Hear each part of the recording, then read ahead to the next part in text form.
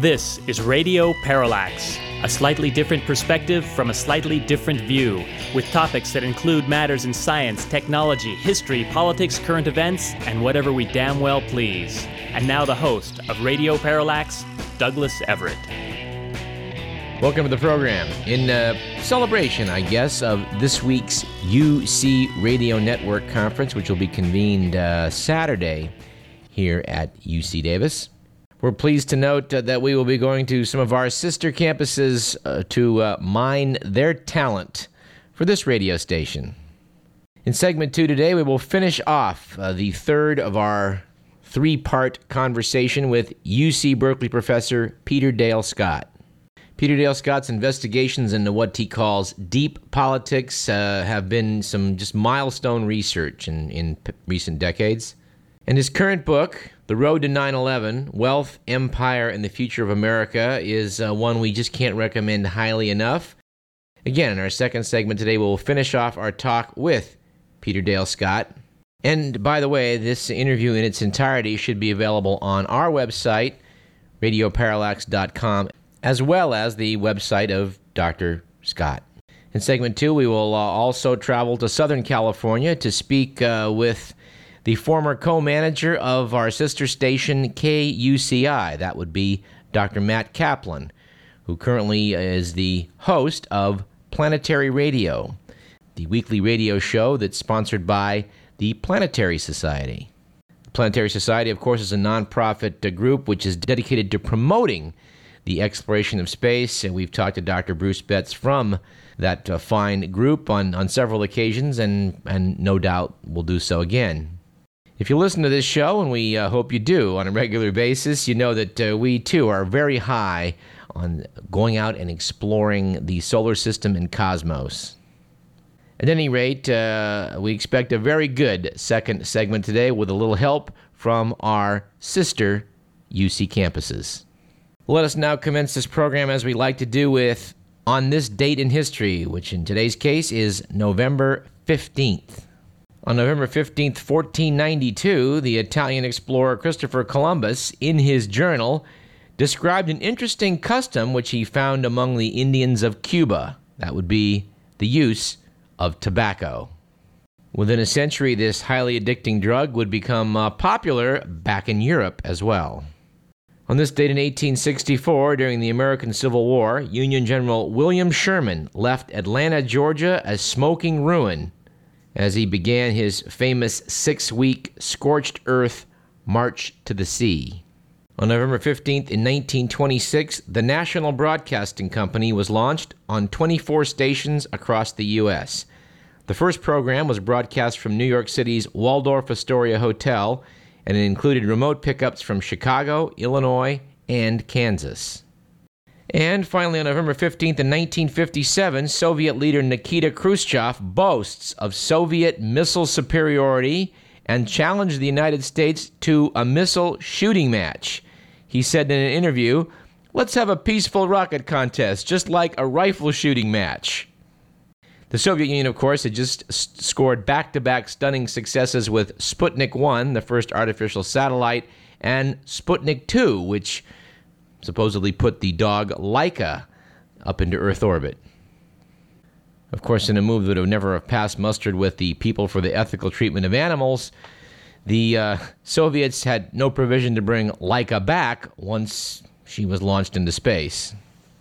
Our quote of the day comes from the aforementioned General William T. Sherman, who once said, "If I had my choice, I would kill every reporter in the world, but I'm sure we'd be getting reports from hell before breakfast." Our quip of the day comes from Cyrus Ching, who said, "I learned long ago never to wrestle with a pig. You get dirty, and besides, the pig likes it." And our joke of the day, which perhaps really should be our quip of the day part 2, allegedly comes from Socrates. I can't verify this quote, but allegedly Socrates once said, "By all means, marry. If you get a good wife, you'll become happy. If you get a bad one, you'll become a philosopher." Our statistic of the day comes from the U.S. Congressional Report, which came out earlier this week, which noted that the economic costs to the United States of the wars in Iraq and Afghanistan so far total approximately $1.5 trillion. Trillion with a T.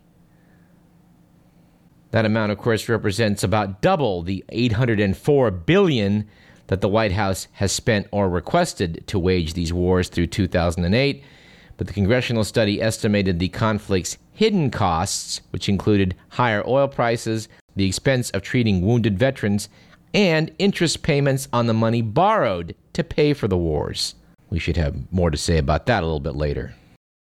From the oddball file, which I think we should insert at this point, I noted in the Sacramento Bee on Tuesday, there's a book by British journalist Ben Schott, which is titled Schott's Miscellany 2008. And one list which struck me was the most influential people who never lived, which Mr. Schott listed as the Marlborough Man, George Orwell's Big Brother, King Arthur, Santa Claus, and Hamlet.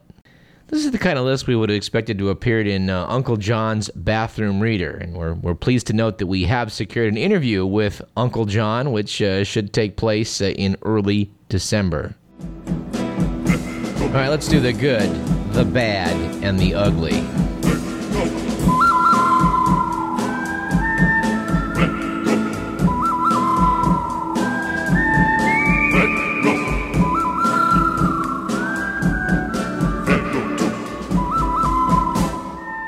All right, according to the Week magazine, this week was a good week for speaking up after passengers aboard a Sri Lankan Airlines flight from London to Colombo rebelled and refused to let the plane take off because it was missing a jagged 5-foot section of one wing.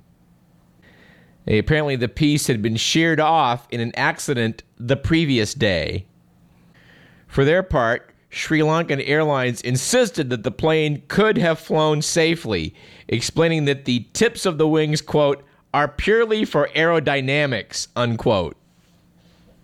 Now, as a private pilot, I would have to point out to the Sri Lankan officials that aerodynamics aren't just a frivolity when it comes to getting a plane off the ground and keeping it there.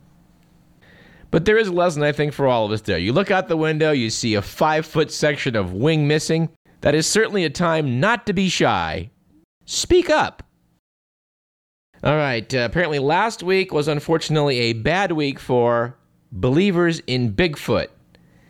They had announced that a photo taken by deer hunters in the Pennsylvania woods proved that the legendary beast really exists. It appears to be a juvenile Sasquatch, said Paul Mahida of the Bigfoot Research Organization.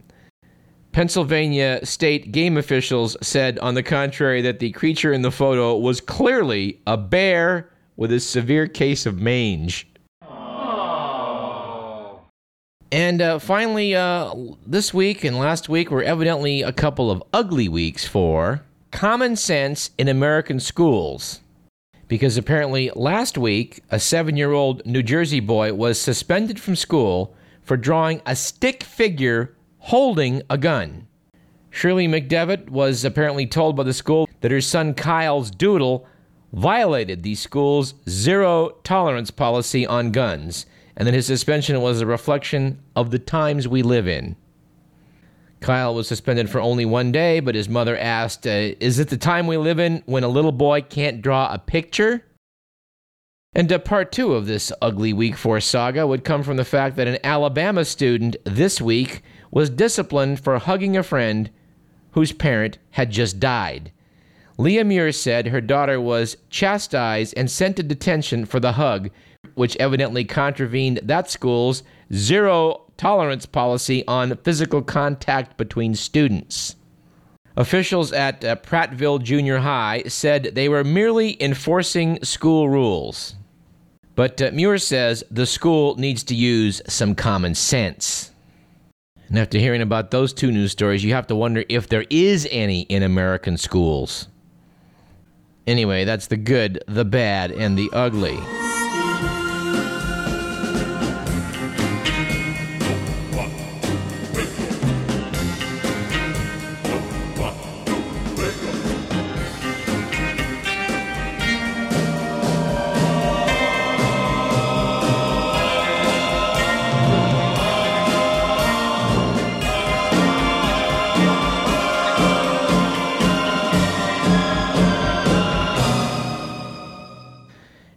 from the Only in America file, we have the fact that the U.S. Supreme Court this week halted an execution in Mississippi, signaling an unofficial moratorium on the death penalty until the court rules on a Kentucky case involving lethal injection. The court's going to attempt to determine whether lethal injections constitute cruel and unusual punishment. And we're here to tell you, they do not. But then we're relying on science, medicine, and a little bit of common sense. There's no telling what the Supreme Court's going to rely upon. And we have 3 brief items from the good news file.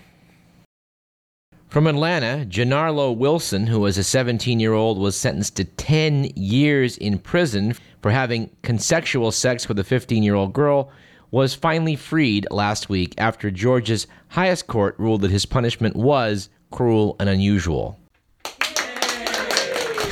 And in that case, that was the correct ruling. Evidently, when Wilson was convicted, the crime was punishable by a mandatory 10-year sentence. Everyone agreed that the sentence was wrong, but no one could figure out how to write it. Well, thankfully, they figured out a way. Good news from Germany. German Chancellor Angela Merkel said last week there would be no speed limit on the Autobahn as long as she was in charge. The Chancellor made the remark after the Social Democrats, a partner in her government, adopted a platform calling for a speed limit of 80 miles per hour on German highways. While the Social Democrats argued that the limit would fight climate change by helping curb emissions of greenhouse gases, Merkel pointed out that traffic jams are at least as harmful to the climate as speeding. And a final good news item from Stony Brook, New York. When a sack containing $15,000 in cash tumbled off the back of an armored car and then burst open when cars ran over it, releasing a blizzard of fluttering dollar bills to the wind, police on the scene were concerned about the possibility of people going berserk trying to gather it all up. As it happened, instead of stuffing the cash in their pockets and running away, bystanders chased down thousands of the bills and handed them over to the driver while cops closed off the road. Apparently, all but $128 was returned.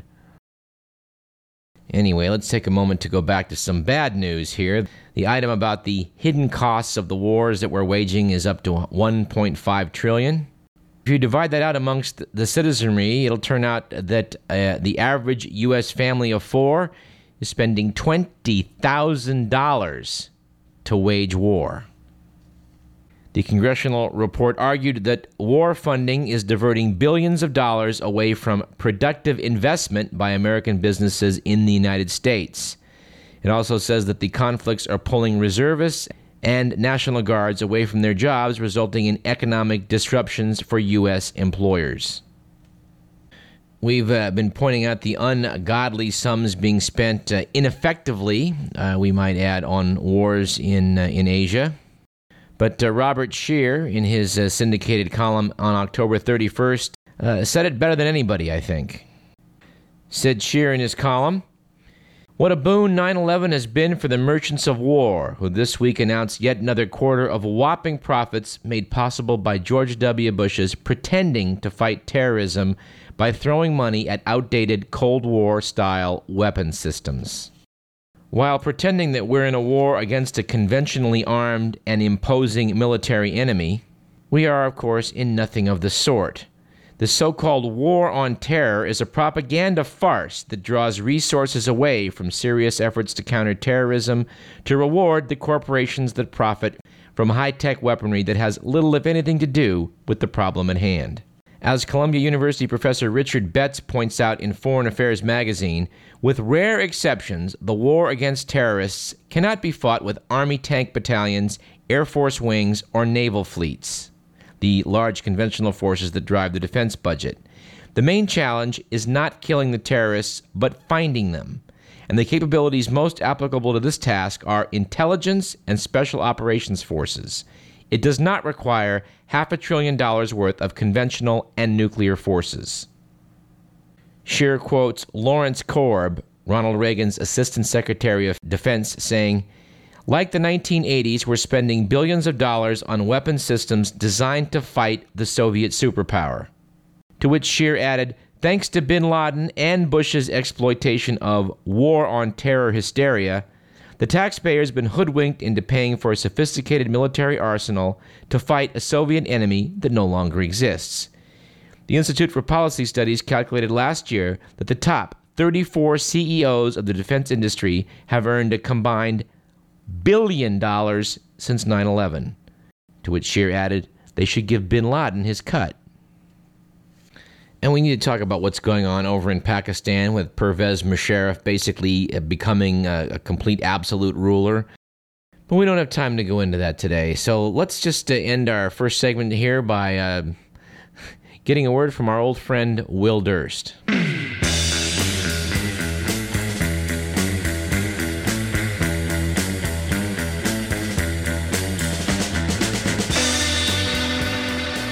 Well, thanks, Doug. And today I want to talk about something more confusing than trying to do calculus on a solar-powered calculator in the front seat of a high-speed roller coaster at night wearing gloves. Yeah, I'm talking about George Bush's Mideast nuclear policy. Now let me get this straight. We've divided the world into two separate groups. The countries that we deem sober and sensible enough to handle the whole wielding of the nuclear weapons thing in the mature manner of a good democratic state like us, and the countries that still allow barnyard animals to board airplanes. And how do we resolve the borderline calls? You know, the countries whose national airlines still allow chickens as checked baggage? Well, that's easy. The ones that we like can have them, and the ones that we don't can't. It's that simple. We get to tell the rest of the world they can't have what we've had for 60 years based solely on whether we consider them responsible. Which means, of course, Israel, Pakistan, India, sure, yeah, they could have nuclear weapons. Why? Because they're our friends. That's why we get invited to their birthday parties, and they give us ice cream. Sounds an awful lot like one of those do as we say, not as we do kind of deals, if you ask me. Don't forget, we're the only ones who ever used an atom bomb in anger, which gives us the authority to say to Syria, Iraq, and Iran, no, I'm sorry, you never had us over to your house for cake, no nukes for you. Besides, everybody knows their only reason to live is to destroy the delicate balance of peace existing in the Mideast right now. Yes, that delicate balance of peace that we've been so instrumental in fostering. Destabilize the Mideast, heaven forbid, just when things are going so well, too. For Radio Parallax, I'm Will Durst.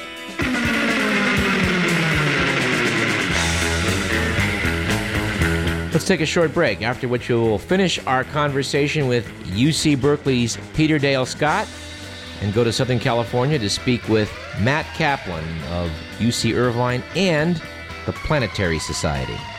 I'm Douglas Everett. You're listening to Radio Parallax.